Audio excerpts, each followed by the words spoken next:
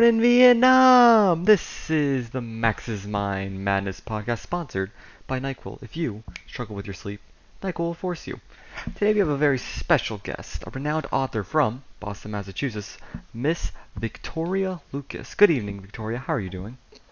I'm doing fantastic, Max. How are you? Oh, I could not be better. I myself am from Boston, although it was a long time since I've last been. Really?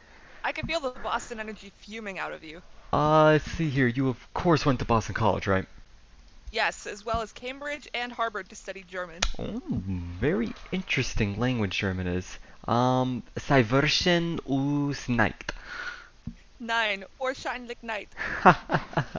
And we also got word that your 30th birthday just happened not so long ago. So, on behalf of the staff, we all wish you a very happy birthday. But sadly, we don't get paid saying you happy birthday. So, we are here to talk about your book, The Bell Jar.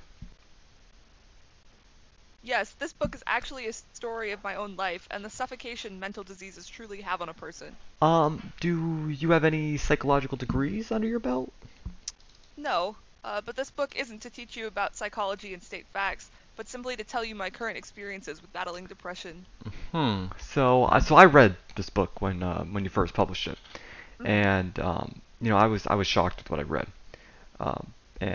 So is everything in the book true? Especially this one very dark part where you're talking about the attempts on your own life and the dark days that you experienced in college. Well, I lived with depression my whole life, and I was always able to cope with it, but college really tipped me over and I fell into a slump. I thought, what else could I do with myself? So I started writing an editorial. Yeah, we have it. Yeah, we have the name of it right here. The Mademoiselle magazine. Is that correct? Yep. And one event led to another where my life just wasn't happy at all. Uh-huh, okay. So now while I was reading this, there was one particular line that really summed up, the whole style that you exhibit in this, one may call it a masterpiece, and the overall effect that the story had on me. And let me get the line. The line read here he is. Blissfully succumbed to the whirling blackness that I honestly believed was eternal oblivion. I see myself as writing with feelings instead of my mind, which allows me to be open to any possibility that may fall on the paper. Yeah. I mean, the book was filled with passion and care. Anybody can see that, and in which case is you, of course. You were going through a hell of a time. So, do you believe this will inspire any people to speak out on their depression to obtain help? I hope so. I hope so. I wanted to tell people about my feelings and show what darkness I endured. If this book inspires people to seek help, then I believe I did good. The book is powerful, and I mean like truly, truly emotional and full of. I don't want to be inspirational because after reading your book, I didn't want to go to Africa and build a school for children, but instead it made me feel more empathetic for people and more grateful for what I have. So if you truly experience, which I'm 100% sure you did, if you truly experience what you wrote down in that book, then every person will reevaluate their priorities and think differently about their life. Well, I'm not sure about that, but I do want people to know what I went through.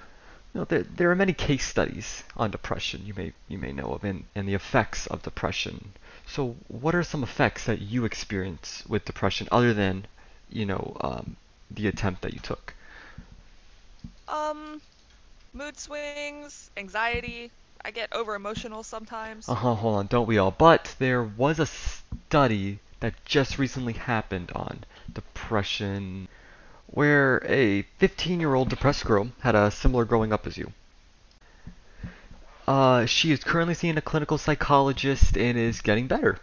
Um, did you see a psychologist? And do you think one could have maybe helped you through these years? I was in a psychiatric hospital for 6 months where I was visited daily by psychiatrists, but they never really helped. The whole hospital environment is grim and filled with a feeling of darkness. I don't believe that helped, and I believe they can't help. Well, Victoria, it has been a privilege to talk with you, and everyone at home, don't forget to read The Bell Jar out in stores near you all across the nation. And if you can't sleep because of a cold, NyQuil is in every major retail store. Thank you all for watching the Max's Mind Madness podcast.